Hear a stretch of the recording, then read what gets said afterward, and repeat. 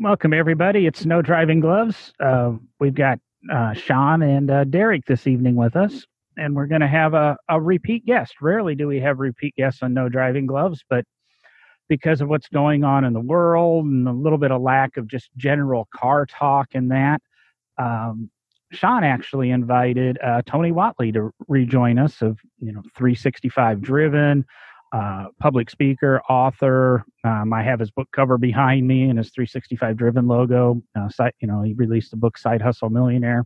Excellent book on trying to inspire you to do a side hustle with a lot of interesting aspects to the book that I never really thought of until I read the book. And then I was listening to a side hustle podcast the other day, and I was going, wait a second, what's being preached here is a little bit different than what Tony said. And I go, I think Tony's a little bit more right. So welcome, Tony.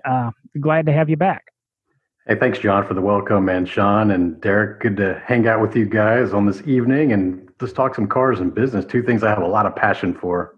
We're going to dig in and we're going to have a lot of fun. And hell, I might even learn something along the way, which I've already learned one thing today. So if I learn something else, that's got to go. So it's got to be good stuff, right? Well, maybe we need to wait till midnight so you can get that new learning in on the next day. That way, we could just talk that long. It's the bonus learning tonight.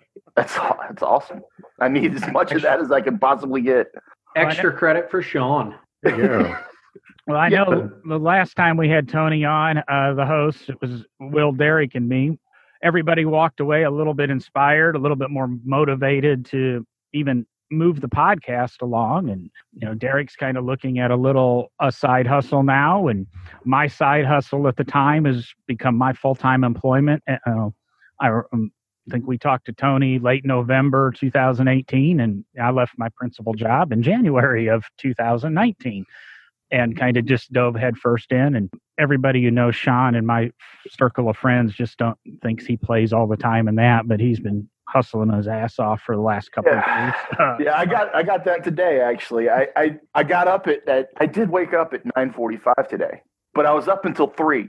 and I was working while I was up. And I literally, the first thing I did is walk in to get a cup of coffee because my lovely wife is nice enough to have coffee there waiting when I get up because she gets up before me. So I posted because the coffee machine was making some weird noises. So I had to post a video of that, as you do. And then a really good friend of mine who I've known for like my entire life chimes in and he's like, "Oh, I see you're waking up at the crack of 11 and because he's on the East Coast." And he's like, it's work is hard and all this. And literally my friends, I think a lot of my friends really do think that I don't work. And it couldn't be further from the truth. Like, I love what I do, and I'm very fortunate to get to do the stuff that I do because it all revolves around the vehicular passion that I have. But I think we work more because we love what we do. If I'm wrong, correct me, but I swear I don't stop. I don't stop. It's just... And you seem to be the same way, Tony. You just love what you're doing, so you keep digging. Yeah, I'm usually working 12 to 16 hours a day building the things that I'm building. And it's something I enjoy. It's not, that's what they say about entrepreneurship. We'll work 100 hours a week to avoid working 40 for somebody else. Absolutely. And it's true. It's because we have a lot of passion or purpose behind what we're doing. And honestly, time flies by. Like the days go by pretty quick when you're doing something that you enjoy. You kind of get immersed into it. And then you're like, holy shit, it's 3 a.m., like you said. And then I think I should go to sleep. You probably could have worked all night, but you're like, it's probably a bad idea. Let me just go back to sleep. I read a book on, it was a book on Edison, I think it was that where Edison literally would like go days without sleeping and showering and eating. And but he was so consumed and focused on the stuff that he was doing that he was all in. And that's kind of where you have to be, I think, if you ever want to truly build your own thing, or at least not necessarily, it doesn't even have to be your own thing. If you want to succeed with whatever you're doing, you've got to be all in. You just have to be. And if you're not, you're doing the wrong thing. The problem is if you don't go all in, then you're going to get passed up by somebody who does go all in doing the same thing. And that's what most people take for granted. They just think that they can take days off, slack off, do less work, do less quality, And then they wonder why they're not getting the results of the people that they admire. And it's because those people are running circles around them. And I'm not trying to be an advocate for the hustle and grind 24/7, because I did that early in my life. And it's a bunch of BS, because it just wears you out and you start to become mentally foggy. You start to lose your health. So get your sleep. But here's the thing that you talked about. Your hours are different when you're working from home. A lot of us are going through quarantine right now. My wife and I have been working home for 5 years. So we have an adjustment where you start to look for what I call the genius zone of your day. Like, what part of the day is your brain literally on fire, where it can do analytical or creative work or things that you need, that you have your full brain capacity. And for me, I'm a morning person. So between 5 a.m. till about noon, that's the perfect part of the day. I can do creative work or build something or just be anything with numbers. And then I start to fade out around 2 o'clock. And sometimes I go grab a nap, because I find that if I go take a 30-minute nap, I can actually come back recharged and only sacrifice 30 minutes, where I can just really just drag it out for 3 hours without a nap. And I'm just not really being productive. And you know, how does you read something and you look back and you go, I don't even remember what I just read. Yep. So you got to think about these kind of things, and don't be guilted into things like from your normal job. Like, oh, if you go take a nap in the middle of the day, you're being lazy. Like, that's something your old boss would tell you. But you know what? There's companies like Google and all these other companies that figured out if they can give their employees a 30-minute nap, they get a lot more productivity for the next few hours for the rest of the day. So use those to your advantage. So you're 3 a.m. to 9 a.m. Maybe you're very productive at night. Maybe you're a night owl. My wife is that way. I'm 9 to 3, man. I'm not 9 p.m. to 3 a.m. is where my sweet spot is. Yeah, so you guard that time. Like, that's important. Totally. And it's really cool, because like my wife is the early bird. So she goes to bed around 9:30, 10 o'clock. And then I bang stuff out like all night long. I come in and get stuff done. And I did learn something. I found out about this about a week ago. I don't know whether you guys have heard of this or not. I tried it. It freaking works. It's called a coffee nap. Literally drink a cup of coffee and take a 20-minute nap. And that's about how long evidently it takes the coffee to open up all your receptors and all that stuff that it does in order to give you that awake kick. And then when you wake up from that 20-minute nap, not only are you refreshed from the nap, the coffee is there. Dude, I woke up the other day. I have not been that wired since I was 12. But I wasn't like jittery wired. I was like, let's get stuff done. Like, I was literally sitting down in front of the PC going, I'm going to knock this Shopify crap out of the park, and then I'm going to work on accounting, and I don't care about either of those things. But yeah, you got to find what keeps you going. I have heard of that. I've probably done that, not purposely, but I have seen, and I've seen, I guess, these graphics that you see on the internet talking about taking that coffee before you go to nap. Caffeine doesn't bother me anyways. I can probably go take a nap after an hour of drinking your coffee, but I do understand, like, sometimes you wake up groggy, and that's usually because you oversleep on your nap. If you go over 45 minutes, usually you wake up and you just want to go back to sleep. Yeah. There's a certain sleep things. I heard a story years ago, and I've lived by it ever since. I make sure when I go to bed at night, I'm going to sleep in 3-hour increments. If I'm going to go to bed at 2 a.m. and get up at 5, I'm good. But if I'm going to go to bed at 2 a.m. and get up at 6, I'm going to stay up till 3. Things like that. It's something that somebody told me that the Rangers or the Green Beret or somebody do, and you sleep on the 3s because that's a sleep cycle.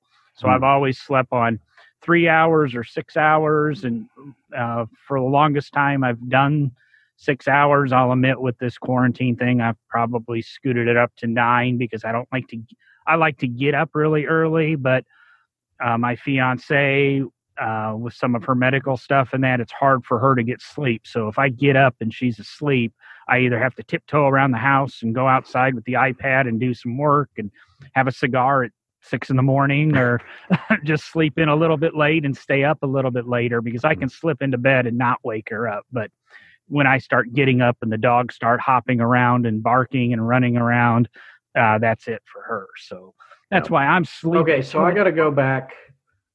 I got to go back and ask Tony and Sean something, and John, you can pitch in too, because Tony, you were mentioning, you were looking for your, you and your wife talked about the genius zone, your time when you're really, really in your prime. I'm curious because I find with myself, obviously, as a historian, I do a lot of writing, but I'm also a car guy and the conservation end of my world and my life is hands on. I'm working on a car, I'm working on an engine, I'm working on something. I find that I have different times of day when I'm better at different things. Mm-hmm.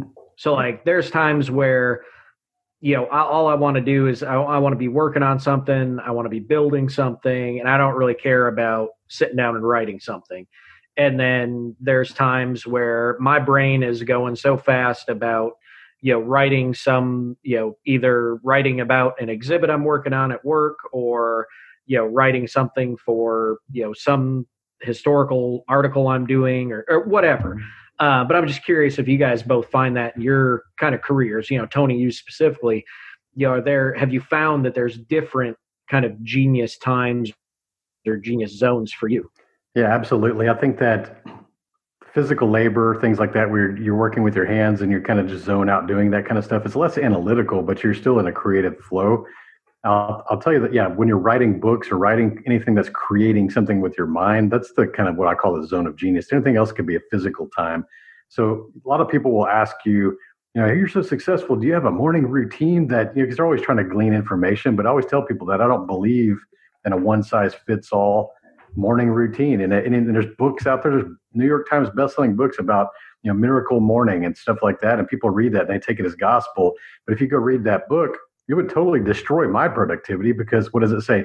Get up early, meditate, eat healthy, exercise, and all this stuff's in the morning. And no, dude, I get up, go get my coffee, then I commute to my office here and I sit down and I do my creative work. I write copy, I create more ads, I build some webs, I do any kind of graphic design, I'm writing the next book, all that's in the morning. So if I were to get up and waste 3 hours exercising and meditating, I would lose that productivity. So the way I think about it is when I start to fade mentally and I don't want to be in that creative zone like you're talking about, that's when I go exercise.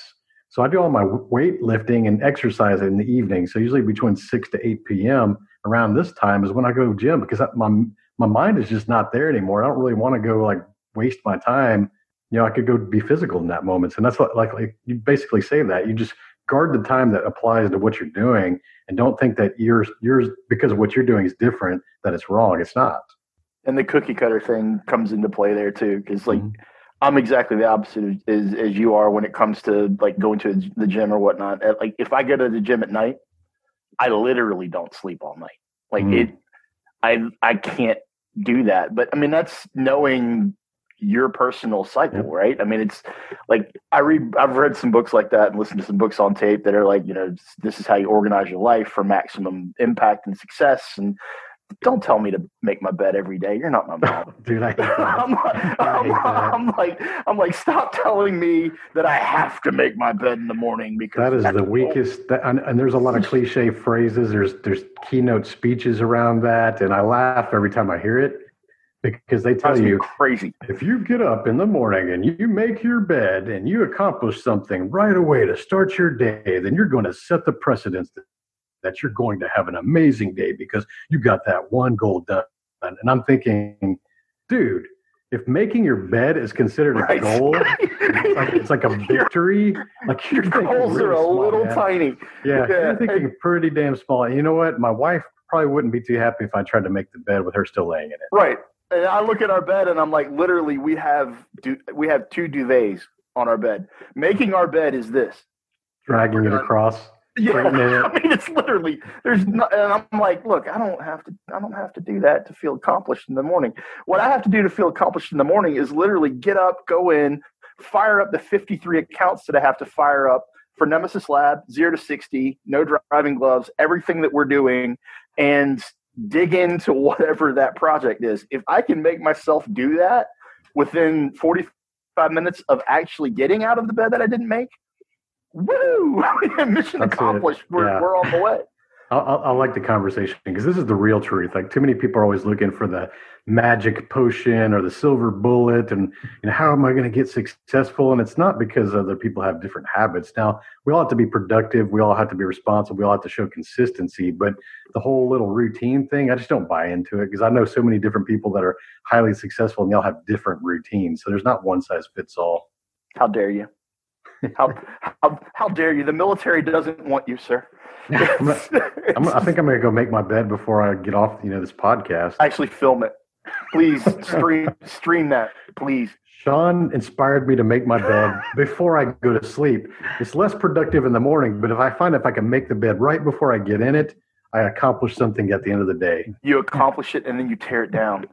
Wow. And then you have to look forward to going through the next 24 hours before you can do it again.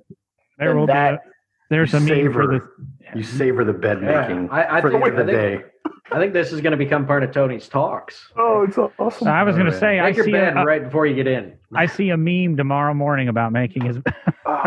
You could call it the Yoder effect, and just I don't want much credit, just all of it. That's all. Every day you should make your bed right before you go. Yeah, but the crazy thing is, if enough people say it, or it gets out there, you should make your bed right before. And this is how I became successful. People are going to do it. Because, oh my God, that should be in your next book. That's a chapter. Dude, we could totally start this out and see if it goes viral, because then one of you can jump in and you go, oh my God, I do the same thing. It really works. I thought that was what I only thought I did that. It really works. I tried getting a bunch of people doing it. Man, that was the premise of the book I'm writing. Thanks, guys. You can start all over. You can write a book. Derek needs to write a book about making your bed with steam power. You could have brass era hands and a steam engine that pulls the covers up. And let's go. I really actually kind of want to see that now. Sean. Derek. I just run my Zamboni over the bed. Okay? That'll do it. It'll definitely get the sheets flat. The objective here is to make your bed, to clear your bed of negative energy so it looks refreshing and inviting, so you get plenty of sleep that session. I just threw up a little bit. You keep going, and I'm going to throw up a lot. No. Do we want to talk about cars, or do we want to keep going on motivational? I thought that was the show. I thought we were ending. Are we done? Yeah. As Derek said, Zamboni, and you know how That's that works. true. That is true. Yeah. It's a safe word. And we're out. Well, we can go anywhere. His no driving gloves are proven. We'll eventually rotate right back around to business chat at some point in this. Yes. So, of course we will. Where are you? What was it? Get it out, John. Get it out. Wow. Come on. I was just listening to our editing our Randy Popst episode that comes out in a day or two after this recording, 2 episodes before this recording releases. And Sean was saying that, good thing we have a podcast because John can't speak anymore. But also in that episode, it was brought up about using your Viper as a daily driver. And Sean said something about it, and him and Randy had a really good conversation about it. And all of a sudden it crossed my mind. I go, wait a second. I know somebody who kind of, in his last podcast with us, declared his Viper as kind of one of his daily drivers. You still have that kicking around, or have you changed anything, Tony, or you still have the same toys? Same toys. I haven't bought anything new in a couple of years. I just kind of put the car hobby into distraction when I'm building this business out. So, yeah, I still got the Viper, and that's typically what I drive. Gen 5? Yep. Yeah, I mean, that's as soon as the Gen 5 came out, I was fortunate enough to be working with SRT when the Gen 5 came out, and got to travel all over the country showing that car off when it first came out. And that is the first Viper that is, unless you're a masochist. Yeah, that is the first Viper that you can daily drive. I've got a Gen 3 and a Gen 5, and Gen 3 is a kit car. Mm-hmm. I mean, it just is. It's a hyper kit car. It's absolutely amazing for what it is. But the Gen 5, you could actually enjoy driving that on a daily basis. You can have an adult conversation in the Gen 5. It's like it doesn't ride like a covered wagon. Right. Tony has pictures. Whoa. What's wrong with riding like a covered wagon now? Come on, Tony. When you do that, you die of dysentery. Coronavirus. Come on. Coronary. There you go. As we said in the last episode too, Tony's got pictures of him driving that Gen 5 in the snow. So I mean, he does use it. He does use it as a car, and a little bit more than most Viper owners do. How much can you get in there, like from the grocery store? That's one thing we never did with any of the fleet cars that we had. We never took the shop. You can fill that hatch pretty well if you're willing to fill it up to the glass. And that's like my wife and I'll take road trips, and we'll just stuff that thing. 'Cause we'll be gone for a week or two sometimes, and that's a lot of luggage for a woman. So we just pack it all the way up to the top of the window, so you can't see out the back window, but you don't really see much out that window anyways. When you're in the car, you just use your side mirrors, just like when you're racing. Nothing can keep up with you anyways. It really doesn't matter. And then Tony just puts his duffel bag on his lap. So right. There you go. You just throw it in the back. Oh, never mind. That's my space. The rest is hers. Yeah. That's awesome. So sticking with the car theme, one of the things that I wanted to dig in a little bit with you tonight is where we're at right now. Either, we can keep it as a U.S. based question, or we can go global with this, or we can do both. With the world on lockdown the way it's been, and with supply chains being interrupted all over the place, I just wanted to pick your brain and get your thoughts on what you think is going to be the new normal in the auto industry when we start coming out of the other side of this thing. Do you think we're just going to open back up and woohoo, or are we going to open back up and I think it's going to be a really slow roll. I think there's going to be a lot of pain involved in this. I think I could be completely wrong, and your finger's on the pulse of that more than mine is for sure. I just teach people. I'm driver monkey. I teach people how to drive fast. But from a business perspective, how does the automotive industry get back rolling, and how do we really recover from this? What are your thoughts on that? I would say that definitely there's going to be some smaller business, or maybe some that were underfunded that got steamrolled by that Zamboni, and they're going to just fold up, and we're just going to see that happen. And you're going to start to see, from a consumer perspective, you're going to start to see a lot of shop equipment going up for sale, like really cheap. You're going to have opportunities to maybe even buy into a shop or take it over right now. So as an entrepreneur that's positioned properly, this might be your best opportunity to actually get into the business, because some of the market share has died off. So yeah, as unfortunate as that sounds, these are the times when businesses really start to create distance and put laps on their competitors and take over market share. So if you're positioned yourself properly, or maybe you've been sitting on the sidelines waiting to get into the industry, it might be a great opportunity to do that. You'll be able to buy things pennies on the dollars, be able to buy things at a wholesale cost. People are trying to fire sale their stuff or their cars, their equipment, their tools. These are all great opportunities, because it's a great way to distinguish yourself right now on that uphill climb. Then when everything's going good and everybody's making money, then nobody's really just seeing any struggle, and it's kind of easy for everybody to make money. And you don't really climb faster than your competitors during those times. So entrepreneurs, we should be getting excited right now, even though it looks like there's turmoil. Everybody's running away. A lot of people are shrinking and getting away from the problem. The real fighters, the real victory people are running towards the problem and like figuring out how to get some opportunity out of this. So these are the times to do that. So car scene, I'm thinking, here in the Houston area, the performance shops never closed, because one of the, essential businesses was automotive repair. So we all put that air quotes automotive repair to go add 500 horsepower to your car. And so those guys have just been working, right? Now, soon enough, after all the layoffs and things like that, especially with the oil downturn in this industry, we're going to see a lag, because a lot of the projects that are currently in shops were funded a couple months ago when everybody had money and oil wasn't negative dollars per barrel. So when you understand that, the Houston demographic and a lot of areas in this country, your toy money kind of dries up when you get laid off. And it's a pipeline business, as you know. A lot of these businesses are working 2 or 3 months behind on their backlog. So when those people are done with those projects, there's not going to be a lot of new ones coming in. You start to see, if we get into a recession, which we haven't yet proven yet, you're going to see a lot more people holding on to their money instead of trying to spend money. Now, the investors, like I just mentioned, they're being aggressive, will go spend that money to grow and create a lot of distance between themselves and their competitors right now. Yeah.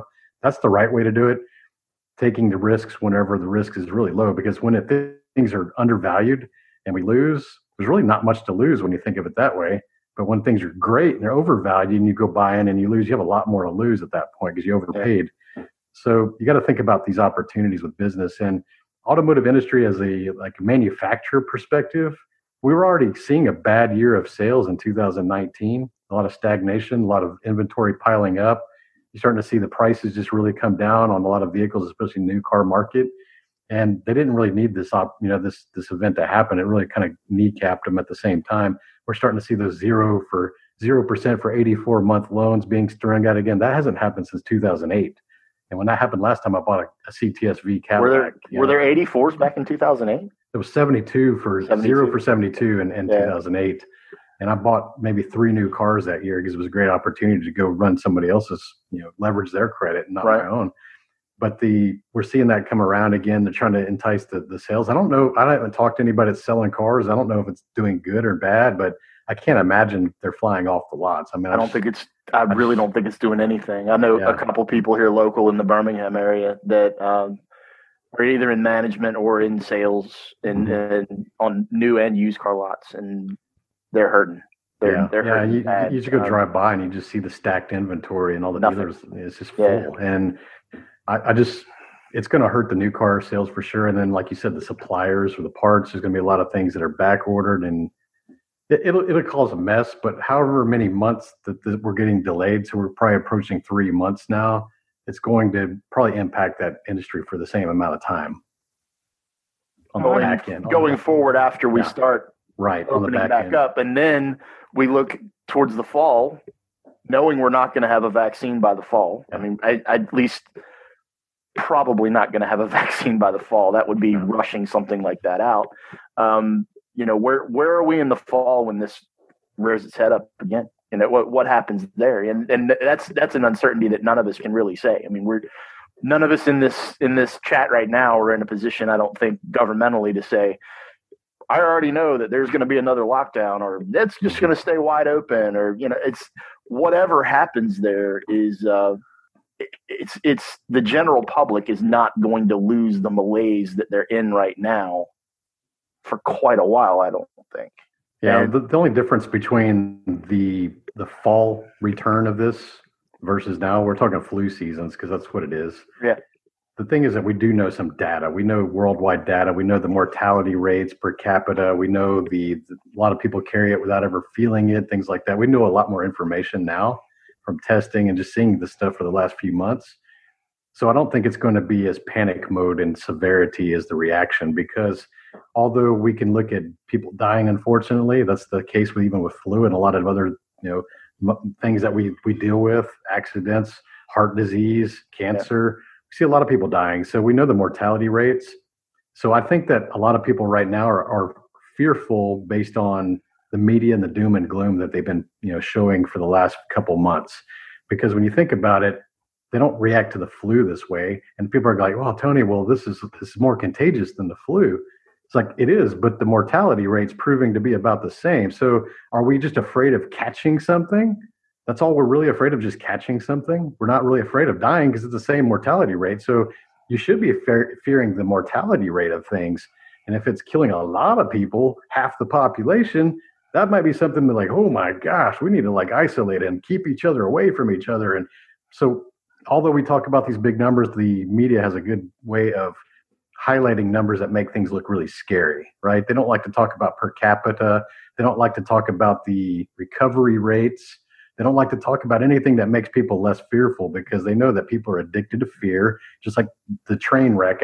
People can't drive by a train wreck without seeing things, or they're always looking for that. So the media knows that people are addicted to fear. They're going to keep dishing fear out every day to kind of keep you scared and use these messages. But the thing is that, let me give you a polarizing example. When all this was firing off in March, my wife and I, we were in Portugal on vacation, and we were there for 2 days, and they were talking about shutting the U.S. borders, and you need to figure a way to get back. And we're like, no, we'll just hang out here. It's pretty good here. We're actually closer to all the carnage over there because we're right next to Spain. You got the UK right above us.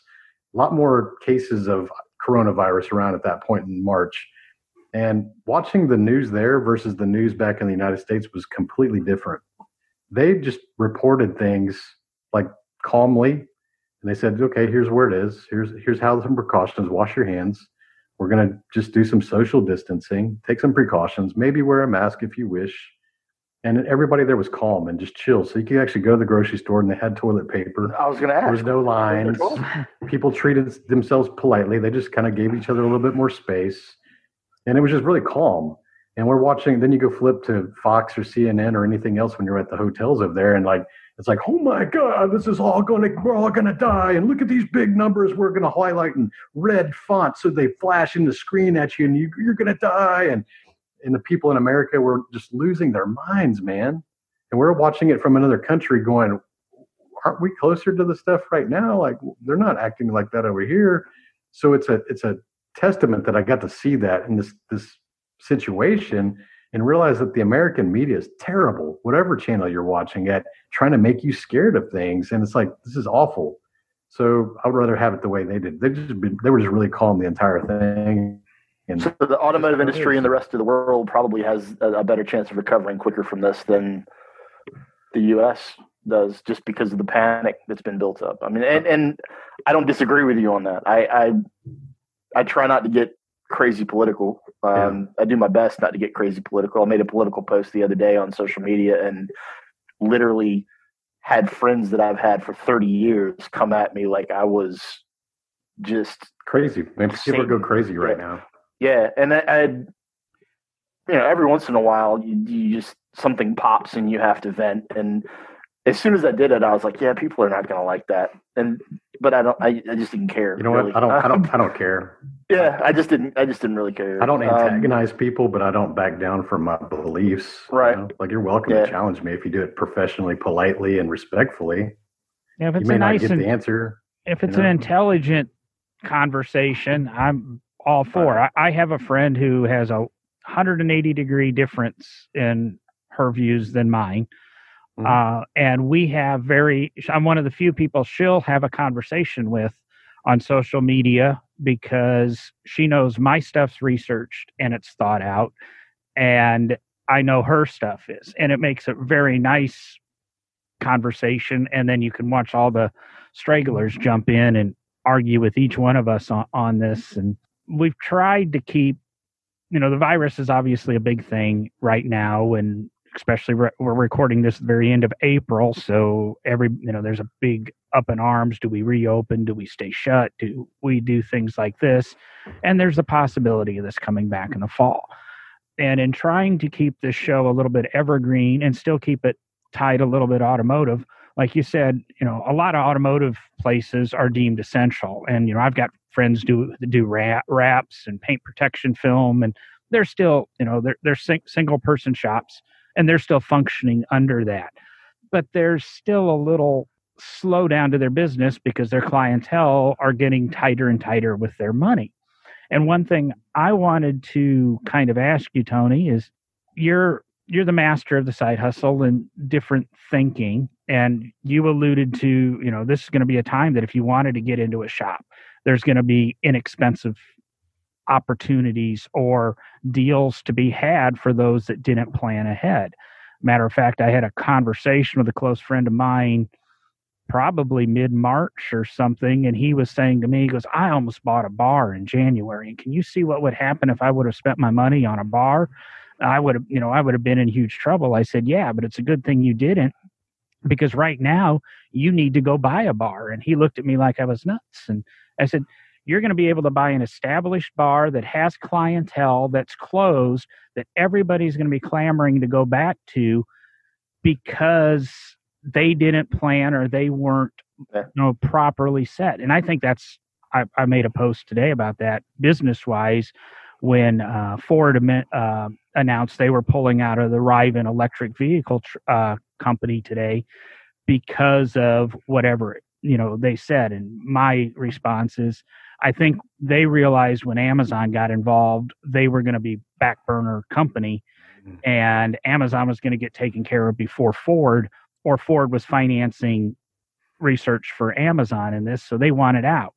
And some of the restaurants are doing that. I'm seeing restaurants close, and people are upset they're closing, but they're the big national change, and they're closing and using COVID as an excuse to get out of their leases. So now's the time, I agree with you, to potentially, if you are set and have the capital, to go out and look for a business or go out and look for that piece of equipment you need to add to your shop. But if there is a downturn, say somebody I know that owns a vinyl wrap company, and this is going to start affecting their business if this continues, or rehab. If all this panic and shutdowns happen in the fall, it's going to be a different thing. Is there anything that has crossed your mind that might be a quick, easy, or an alternative? Because even my consulting business, I'm kind of restructuring to a automotive digital marketing type thing to be a little bit more into that digital space opposed to that hands-on. It also goes back to what I was structuring is I'm selling my time, and I need to be able to not sell me, be able to sell a product that I'm producing and be able to be, 8 places at once as opposed to one. Do you have anything along those lines or any thoughts? I think the automotive industry as a whole, especially the performance side, really didn't have a huge hit because a lot of people are out there working on their cars right now, building stuff, they're ordering things. I know that online parts sales have been going through the roof for the friends that own those kind of businesses right now. And so maybe you want to position your business to be more virtual, more online sales based, because when people are unemployed, I've built an entire car when I was unemployed.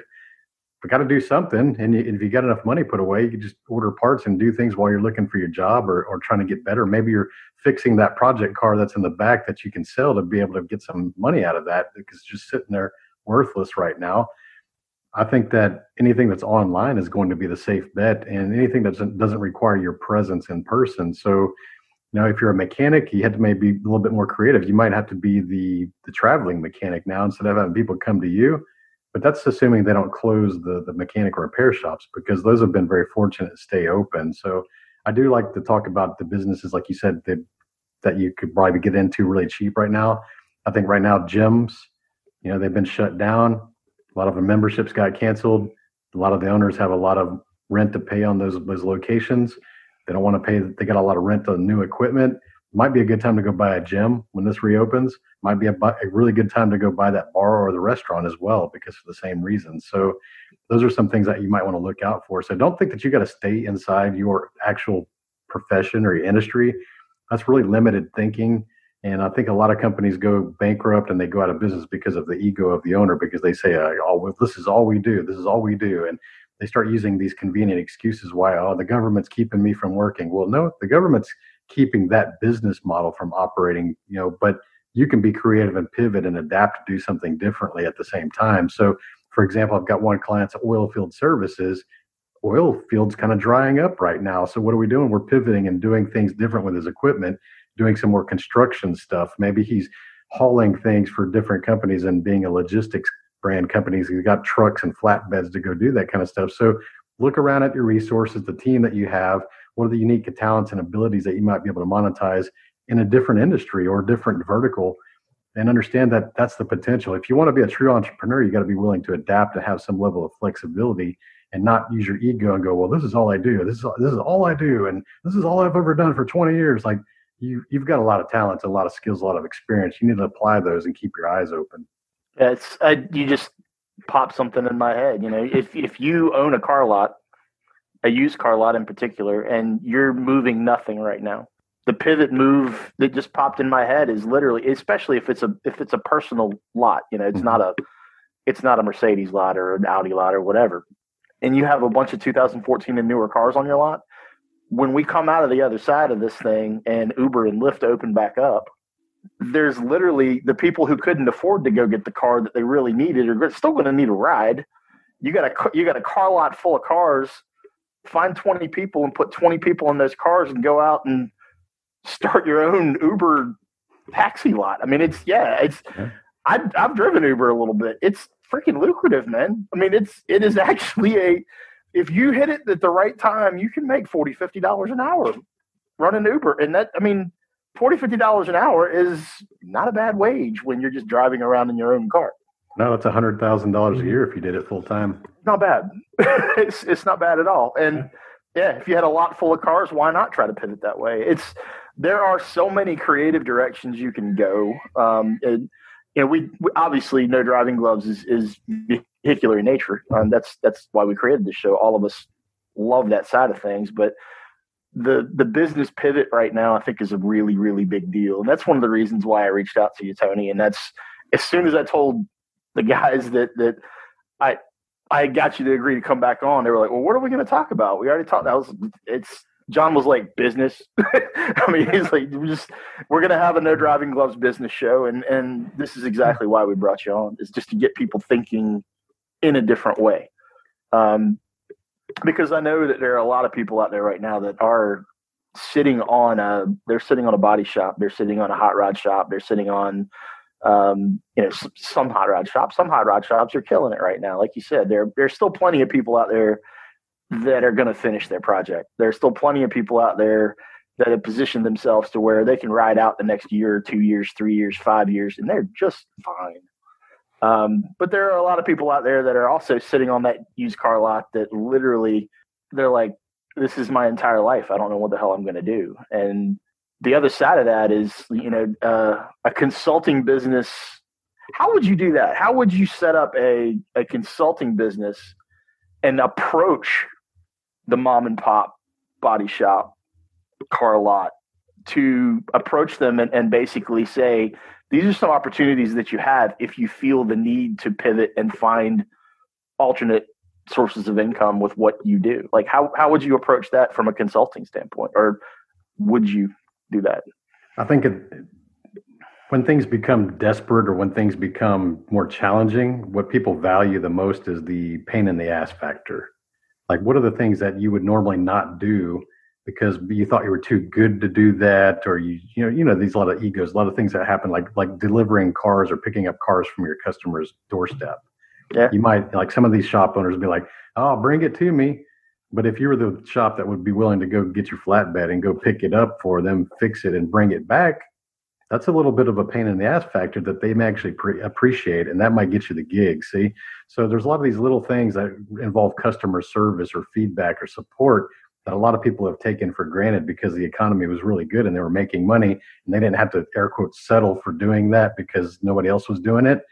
Well, you got to be creative now. Like, what are you going to do to differentiate yourself, to make yourself have a level of quality that other people aren't willing to do? Maybe that's daily updates. Like, you know what? I'm going to build this car for you, and every day I'm going to take 5 photos or a real quick video of what we did today, and I'm going to send that to you. Every day we're going to keep you very updated, and communication channel is going to be there for you. How's that? And they're like, wow, that's great, because they know that most shops, your car kind of just goes there and it kind of goes in this black hole, and you always have to ask them, like, how's the car going? What's going on with the car? What, has anything done to it? Weeks go by, kind of gets backburnered. Well, maybe this is the time for the shop owners to go, you know what, we need to do a better job of doing that and, like, be vocal about that. And that's why we're better. Yeah. Instead of you driving by and you see your car sitting in the same spot that it sat in when you dropped it off. Yeah. That's right. Yeah, absolutely. So many different things that we can do to up our game and like you said, Tony, differentiate ourselves coming out of the other side of this and position ourselves to actually, I never want to say really that you want to take advantage of a situation like this, but that's kind of what you're doing. I mean, if you're positioned properly to come out the other side of it and provide things that everybody is going to need, or at least a lot of people want, and still have the ability to get. That's a good observation. There's a good observation, because a lot of business owners feel a little bit of guilt or shame going out there and advertising right now in business, because they realize a lot of people have lost their jobs and things like that, and they don't want to come across greedy. But that's a self-limiting belief from a sales perspective. So now, if your intent is pure and you're really just trying to save your company and save your employees, then that's your business owner. If you're a business owner, your number one goal is to keep the life of your business, to ensure the long longevity and life of your business. That's what they pay you to do as an owner. Yep. So you got to remove emotion from that kind of stuff. And it's not to say go out there and be a jerk and be unscrupulous and, like, screw people over. And that's where people kind of think about the shame part of it. Don't go buy all the hand sanitizer in a 4-state area. Yeah. Don't be that guy. If you're manipulating stuff and just doing dirtbag stuff to try to make money, you're being an opportunist, and you're really doing things shady, and people will remember that forever.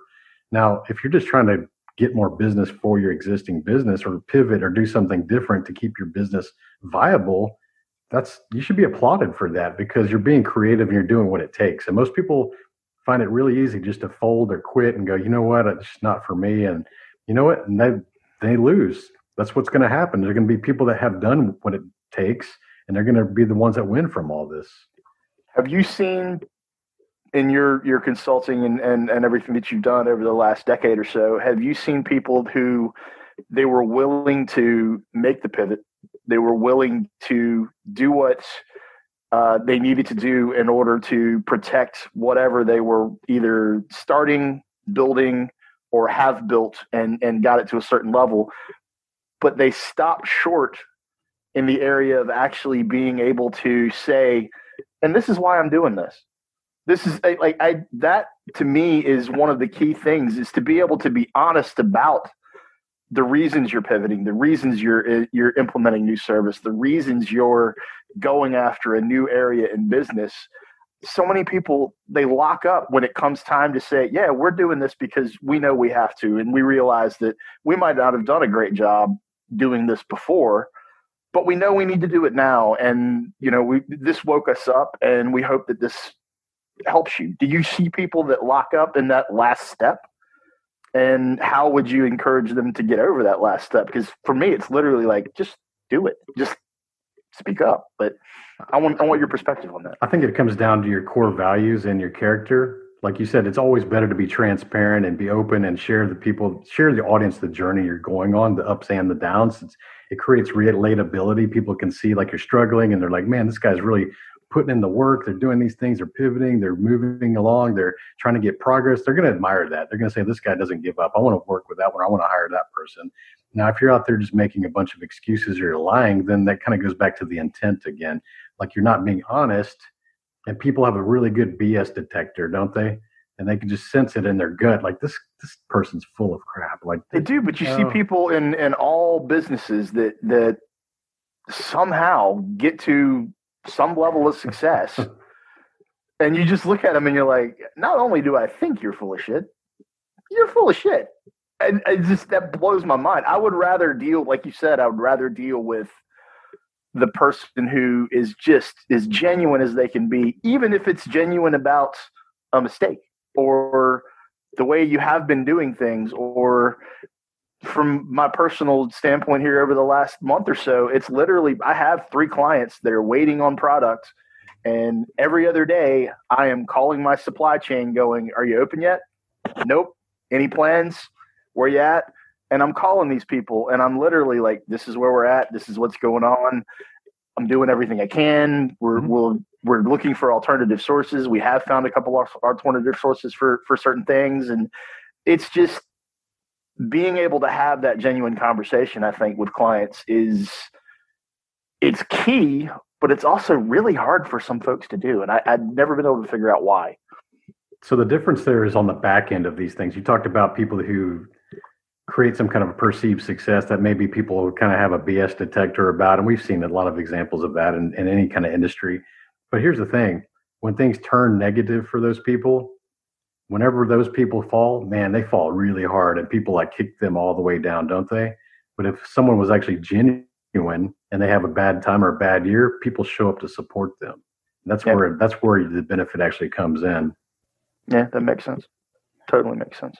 I wanted to kind of, we've been picking Tony's brain here a lot, and I appreciate you openly answering a lot of these questions, Tony, because this is stuff that you get paid lots of money and paid well to help people with. And, we've spent 45 minutes now, 50 minutes now, wherever we're at, discussing some of these business ideas and that, and some of them are great. And I want to allude a little bit to, we're very non-car on this episode, but it's trying to teach people to be a little bit proactive and things, like I said earlier, but a little bit about your Facebook groups and a little bit about your subscription model or your business consulting a little bit. I want you to promote you, just in case any of our listeners want to figure out some advice. I know some of our listeners are already subscribers to, it's 365 driven on Facebook. You, a matter of fact, had a meme very early on in this, and you're very big that you're not into these successories, motivational posters and pretty, the mountain range, and I'm going to excellence, and this is great, and la, la, la. You're memes and that are really direct and to the point, and sometimes a little bit cruel. But you had one that was a big impact on me, and I consult for a local DJ a little bit on his podcast and give him some advice. And I threw one out at him that was just in general conversation, and he goes, we're going to talk about that tomorrow morning on the show. Because you're right. And the meme you had put up, or the saying that you'd put up, is that everything that we're complaining about in this lockdown, in this virus, we're just complaining about not having our first world privileges, or, everything we're complaining about are first world problems. And never clicked in my head. But it's true. I'm upset because I can't go out to a restaurant and eat. I can't go to Perry's Steakhouse and have a $17 pork chop on Friday afternoon, for lunch. Did you have to bring up the pork chop? I mean, come on, man. That's Exactly. not cruel. That's cruel, man. See, you know exactly what I'm saying. It's the best pork chop. I'm complaining because I can't go to the movies. But if I was in name third world country here, Nigeria, I would be. I'm not complaining because I have to walk to go to the fields to pick my corn to make, dinner tonight. That's my norm. So I really like some of that stuff and some of the motivational things that you put out there.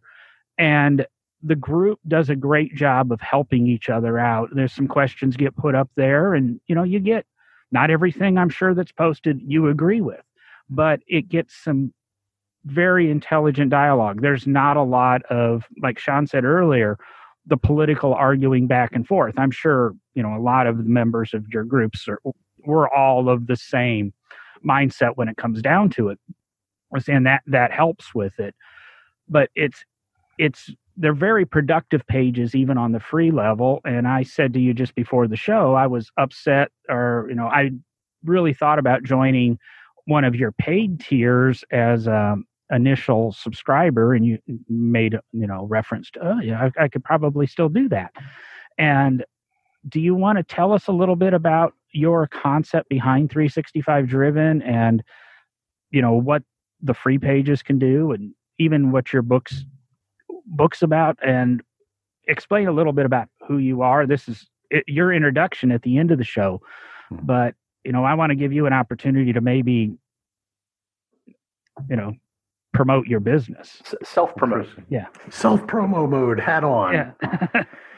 So I guess for context of the automotive listeners out there that may not be familiar with my name, I was the co-founder of ls1tech.com. So very, very, very big General Motors performance community, 300,000 members, actually the busiest General Motors website on the internet, even to this day. Built that in 2001, sold it in 2007 for a couple million, and basically just started doing different businesses in the vertical automotive space, automotive wheels. And let me interrupt. And you started LS1 at a very key downturn in your life. You've had you've ridden a little bit of a roller coaster. Absolutely. And that was, excuse me if I'm wrong, that was a period of unemployment and Depression, down on your luck, and newborn kid, 3 jobs, severe debt. I think you've said that you started LS1 because it gave you something positive in every day. We joked, I can't remember, it was early on in the show or before the show, about making your bed every morning, and a little small thing. But that was your one positive in every day. It's something you look forward to, whether it was to see how many new subscribers you had or what the posts were, or even if I guess you were going to learn something. But you don't have to be on top of the world. You don't have to have $300,000 to invest in a business. You just have to have a little idea and figure out how it starts. Yeah, Correct? It's actually never been easier to start a business. It was a lot harder back then because we had to code the website and create all the graphics and do all these different things. It's a lot easier now. 2001 was really, that was a low point for me, 2001. And the business was an escape for me. It was the one sign of hope that I can maybe pull out of it and have some escapism and enjoy talking about cars with some friends online. And then it grew and it grew and it grew. But so I'm a community builder. I built that. Then I built performancetrucks.net. We grew that one to 260,000 members. Did another one for a customer. It grew to 100,000 members. So I'm very good at building communities, and I think a lot of times people just do things incorrectly. For me, I'm a servant leader. I like to engage and be a participant within my communities. It's not egocentric. I don't want to ever sit at the top of the mountain and go, "This is all because of me, and I'm super awesome, and you guys are all here because of me, and I'm just major." Like that's the celebrity type mindset that most people carry that just don't really serve them well in an actual community. You can have fans like that, but you'll never have a strong community. And I'd rather have a strong community. I try to make the people within my community become friends by having events around the country in Los Angeles and Chicago and the East Coast, New Jersey and Florida and Houston, and get people off their keyboards and come out there and actually meet each other, make handshakes and race each other, talk a little smack, and then they go back as friends. And I knew if I could do that, I was going to have a big website that I was going to have all these micro communities around the world eventually. And that's what it grew into. So the other passion I have outside of cars is entrepreneurship. So I said, you know what? I'm going to take these same principles of leadership and scaling and building companies, and I'm going to go out there and do this thing for the entrepreneurship. So I built this online community, 365 Driven, and with the intent of teaching people confidence, certainty, and entrepreneur business skills. And that's what the book Side Hustle Millionaire that you talked about earlier is how to take the ideas in your head and how to make those into your actual business. It's a great business book for someone that wants to start their first business, or someone that I would say in the first seven figures. If you get to 1 million revenue, probably that's a good book if you're in that 0 to 1 million revenue range. Beyond that, yeah, you probably need some more advanced coaching and things like that, the one-on-one coaching programs perhaps. But 365 Driven my goal is to have over 1 million members in that group. And that's because I had over 500,000 combined in my other group. So I'm very competitive against myself. It's like, why not double that? I'll hit 1 million. I'll hit it with certainty. I know I'll hit 1 million plus in that because I know how to grow these things. And it's just a matter of time. I'm aggressively patient is what I call it. So I'm very aggressive with my actions, but I'm very patient for the results. Most people are impatient. They don't get the results, so they quit too soon. I know that I can outwork people and outlast people. So that's my advantage. And it's a matter of time. Like these downturns, things that happen like this, that's a matter of just outlasting people again, right? So be aggressive in these kind of downturns and look for those opportunities and plan for these downturns because they happen about every decade. So here we are in the middle of one. You might want to start planning for that next one to come around in 10 years from now and position yourself properly to take advantage of it then. So that's 365 Driven Society is a group I started just really as a support group for entrepreneurs to really help each other. If anyone's interested in seeing that, go to 365driven.com. You'll find links to all that. And I made it really affordable too. I'm not trying to go like, this is 1997 for, or you get these speakers up there on the stage and trying to sell you for $2,000 all the time. It becomes cliche. I said, I want to make this really easy for people. The number in my name is 365 Driven. So it's going to cost $365. And some people charge that. I charge more than that per hour for the coaching I do. Okay. That's what the entire year of membership is in that community, $365. So I will hit 1 million people when you think about that. And it's going to be because it's accessible information from people who have actually done what you want to achieve. You're able to ask the hard questions and get actual answers from people who actually have done it. So we built the mentorship type network into it. You can ask anything you want in there. We're going to give you the answers if we have the answers to that. And it's just a great way to get support when you're surrounding yourself with a bunch of people who aren't really supporting you and your friends and your family. You want to go find people with like-minded mindsets, and that's the entrepreneurship. We're very strong in personal development. We talk about health, fitness, relationships, mindset, all these key factors that are going to attribute to your success, because it's not always about financial success. It's about finding the better version of yourself in every aspect, and that's what 365 Driven is. So it's been a great group. I think I've been a member of the free page from, I want to say 1,000, 1,200 members, and I don't know where you're at now, and it's grown and grown, and you just had that milestone of 10,000 followers on Instagram, which you've done all through really organic growth. I don't see ads for you popping up. I don't see pushes or whatever social media site. And you've always been very accessible. When people comment, you at least go back and acknowledge with a thumbs up or a smiley face or a laugh. So you're in there every day, and and you're very So you're very helpful because obviously, you said you charge more than $365 an hour, and you've given us an hour of your time really for free. And, I encouraged you to plug your business. I don't think you really wanted to. It's, Derek sat over here in the corner very quiet. Is that because we just keep over talking you, Derek, or are you just sitting there gathering information? Ask Tony something? Oh, I always gather. I asked him the first question about his, creative time, his genius time, all that. So, hey, come on, give me a little credit here, John. Hey, Derek, make your bed, man. Make your bed. That's absolutely. Actually, you know what? I'm gonna go. No, Are you getting ready? Are you getting ready to go to bed? I'm getting ready to go to bed. Make your bed. Have a cup of coffee, go to bed. Yeah, exactly. No, I mean, I'm listening. I think even a year ago, whenever it was, we had Tony on. I think I even admitted then, a business mindset is something I've never had a great aptitude for. I don't know why. I can work on stuff. I'm creative, all that. So I've been listening just like I did the last time Tony was on.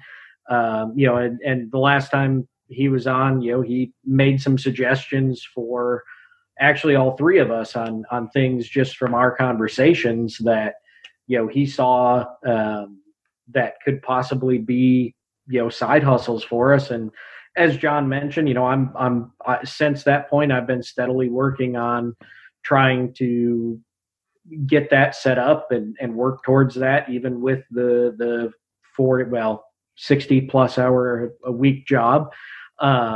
Museums aren't as easy as I think people think they are sometimes.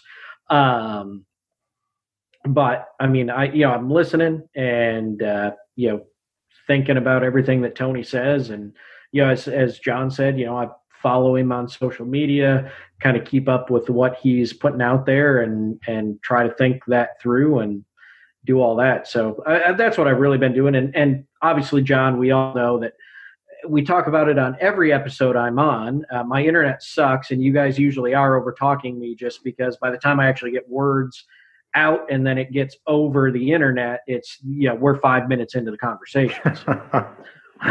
We probably should go to you. Raise your hand. Hey, I'm gonna. Yeah, I'll send up a flare. Give us the signals. The Team America signal. Yeah, you see, the problem is it takes me a half hour to get the steam engines actually warmed up to get the steam signals going. Start that at 7:30 next time. I got to make my bed first. Oh well, we're giving you way too many things to do. Yeah, it's getting cloudy. Yeah. Oh, it's awesome. Well, but I appreciate Tony being on. He's always got, he's always got great insights, great things to talk about. And I mean, like I say, business aptitude is probably one of my lower skill levels. So I'm probably not as good in the conversation here as somebody like Sean or John. But when we talk about cars or history, things like that, I'm trying to build my business aptitude. Yeah. Me too. Me too. To bring it back, it's an ongoing thing. Now, bring it back to cars a little bit. You said you're writing another book, Tony, and what's on the horizon? What's next for you? You're writing another book. You're developing another business. Can you release any of that? Do you have any? Or you have an automotive goal in the future? Or I want to say I thought I saw you make kind of a negative post about cars the other day because it seems you're so focused on the next thing, and you've pushed cars to the back burner a little bit for a while, and every now and then we have to do that. I've done it in my career. I think Sean's done it in his career. Derek might have done it in his career, but so I love cars. That was a big part of my life for most of my life, even since I was a child. And in 2015, when I left the oil industry and I decided I was going to go focus on building things full time and get into the companies and really try to make more impact in the world rather than just doing things for myself, I had to be willing to sacrifice something I truly love to go be focused 100% on the things that I'm doing now. So for me, that was cars, and that was tough because you go from someone that's buying 3 brand new cars every single year and racing every weekend and spending a lot of money and a lot of time and a lot of distractions. Love doing it. But the thing is, the truth was it was a big distraction for what I had in mind. So I was willing to put that thing for the side and go focus on something and build something that I really need to have what I'm working on now with the 365 driven. So that's one of the things I teach people is like, you got to be willing to trade good for great. Most people get to a good point in their life. They got a good income, good friends, good job, good house, but they want great, but they're not willing to sacrifice good to go get great. And that's what gets in your way. Like good is what gets in the way of greatness. So I had to go be able to take a step backwards and actually scale back my life momentarily for a couple of years to go focus on what I did, because the first 2 years I wasn't charging anybody. I was lining up my processes and systems, proving results, helping people for free. I helped 22 people start their first company in 2018, didn't charge them a dime. Happy to report that was a 100% success rate. All of them are still in business right now, even during the COVID. So we built a lot of strong businesses for them. And then I said, okay, I got the processes, I've got the repeatability. In 19, I started charging, and that just became the one-on-one coaching. And now we got the group rate coaching to keep it more affordable for everybody. And that's the thing I'm doing. I'm building that. I'm building into the speaker business as well. So I got a lot of different revenue streams from the same business model, but that was all by intention. But you got to be patient for that kind of stuff. You have to be willing to go do that stuff for free for 1 or 2 years before you can monetize that.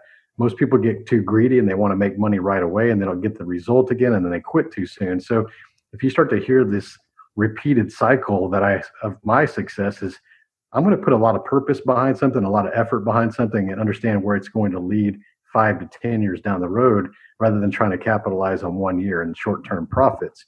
Most people are unwilling to do that because they have what Derek was talking about, the business mind versus the employee versus entrepreneurship mind. When you have the employee mindset, think about most people's money. They think they got to go trade their hours for dollars.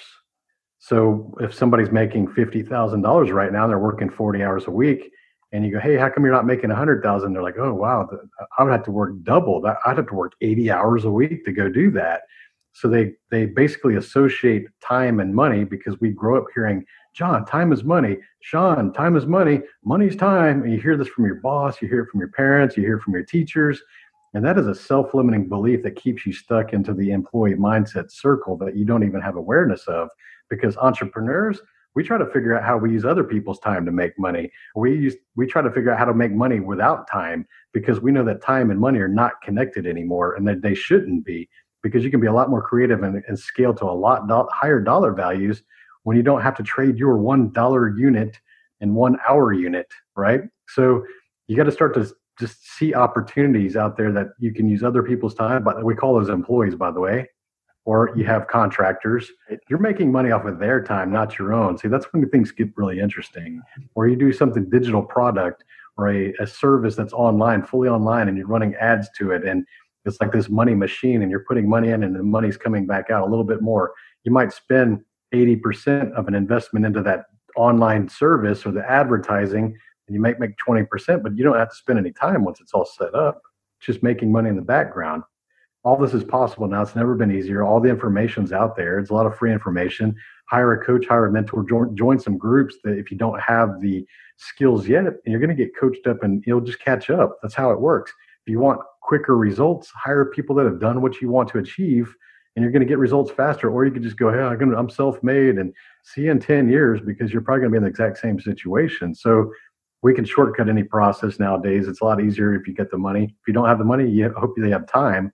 That's the trade-off until you get to those systems. So yeah, I know that's a lot to say, but you got to disconnect time and money. And the sooner you start to think about that, your opportunities for your potential really have no limits. It's a very valid statement. And it's something I've always had, an entrepreneur mind. My father was an entrepreneur for many, many, many years until he finally retired, 30, 35 years. I have to sit here and do the math. My grandfather, his dad, was a hourly guy, worked in accounts payable for a major tractor manufacturer. And, they eventually got sold, and, he took an early retirement. And I mean, it worked out for him, but he never understood. And as I even looked at various business opportunities over the years, he was always, why are you wasting your time? You need to, you need that hourly. Do you want to take that risk? And I got to a point where I started to develop some side hustles, and I don't even think it was a term at the time, and tried to do some stuff on the side. I mean, even this podcast, which is slowly growing into hopefully a money generating business, but I put a lot of time and effort and money into it the last 3 years to learn to make it a good product. And whether No Driving Gloves becomes profitable, I'm developing 2 monetizable podcasts as we speak right now. So it might become a career, but I've put a lot of time and effort into learning the business. And what my biggest holdup for the longest time is I was a slave to debt. I was used to a paycheck every week. I was used to X number of dollars a month, and I borrowed every dollar a month I made. So everything I made per month, I was putting back out to have the toys that I wanted. And about mid last year, I woke up and I looked at what I had in the bank, and I looked at what my debt was, and I go, it's pretty conceivable. Now I'm in a situation that, my fiance owns a house, so we're leaving a mortgage out. I would still have a mortgage, and I do pay her, money towards the house every month to quote as rent to live here, assist with expenses. But I got rid of, my financed SHO. I got rid of my second van. I got rid of all of my credit card debt. I have no money in the bank right now. And I say, it'd be nice to have an extra couple $1,000s in the bank so that I could, maybe be a little bit more comfortable during this downturn. But if I had that money in the bank, I would still have $5,000 a month I'd have to lay out every month. So the best thing I ever did was just sacrificing everything I had, get back to zero. And as I said, I used to wake up, the first of the month would come around and I would go, okay, I have to make $4,800 a month. And now I'm ahead of the game, where now I can wake up and on the first of the month and go, well, everything I make, I get to keep. And I did go out and I bought a newer car. So I did add a car payment back into the deal, but it's a lot easier to pay $300 a month for a car than it is $1,000 a month for 2 cars and the insurance and everything that goes with them. So sometimes you're right. You do have to make that sacrifice, and you do make those big choices. I lost the comfort of a security blanket, but I'm not having to work as hard for nothing every month to try to grow my business. And that was the biggest turning point for me, is eliminating that slave to debt. Now I'm really able to look forward to earning every dollar and keeping every dollar and choosing where I put it. And I'll drive my Fusion for a year or 2. Like you said, you have to go back, and in a couple of years, maybe I'll get an SHO or a Corvette or something and have a fun car again. But right now it's that nose to the grindstone and do it. And I'll say 365 driven groups have given me a little bit of that confidence and that thinking and that mindset.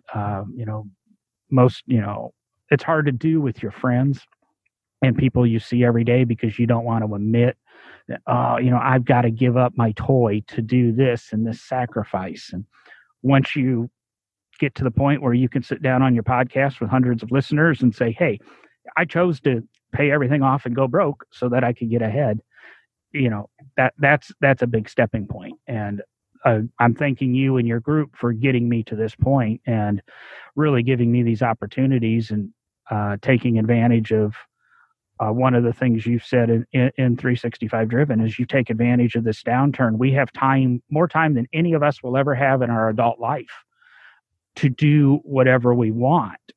And if I'm not editing podcasts, I'm learning about podcasts. If I'm not doing that, I'm learning about voiceover, or I'm learning about social media marketing, and I'm making myself better. I finally taught myself to use my CNC in the garage that I've owned for a year and a half. That was a couple $1,000s, but I never took time to learn. I'm making this time work for me, either benefiting me hobby-wise or professionally. We interviewed Tom Cotter a couple of weeks ago, and he was using this time to write a book that he hasn't even signed a contract on. And I think you pointed out in the group that you write 100 words a day, but if this thing goes on 2 months, you've written a book. So again, thank you. People could have definitely written a book in this time. And it's, first of all, I want to acknowledge you for being able to scale back and do that. Like you said, it's hard to feel like you're going backwards in front of your peers, but that's also a self-limiting belief. It's actually a show of courage when you understand that I can go backwards to move ahead. It's like chess. Sometimes the move is the backwards move. It's not always aggression and going forward. And the thing is we're so worried about what other people think about us, but they're not the ones paying our bills. A lot of car guys are out there just perpetrating like they're ballers and they got all these money and they got all these cars tied up in loans and they're basically struggling right now because they want to look cool because they basically overextended themselves on a loan to go buy a little bit nicer car than they probably could afford, and they're struggling right now. And they don't understand why. And they're just about ego. It's about like, oh, I kind of look good. I can't sell that car because then it'll make me look like I'm losing money, and I don't want it. It's like, who gives a shit? Those people are, if they're going to judge you like that, they're not your real friends. We work so damn hard to try to impress people that we don't really even care about, and they don't really care about us because they're doing the same thing. They're struggling themselves. So it's like the struggle game back and forth.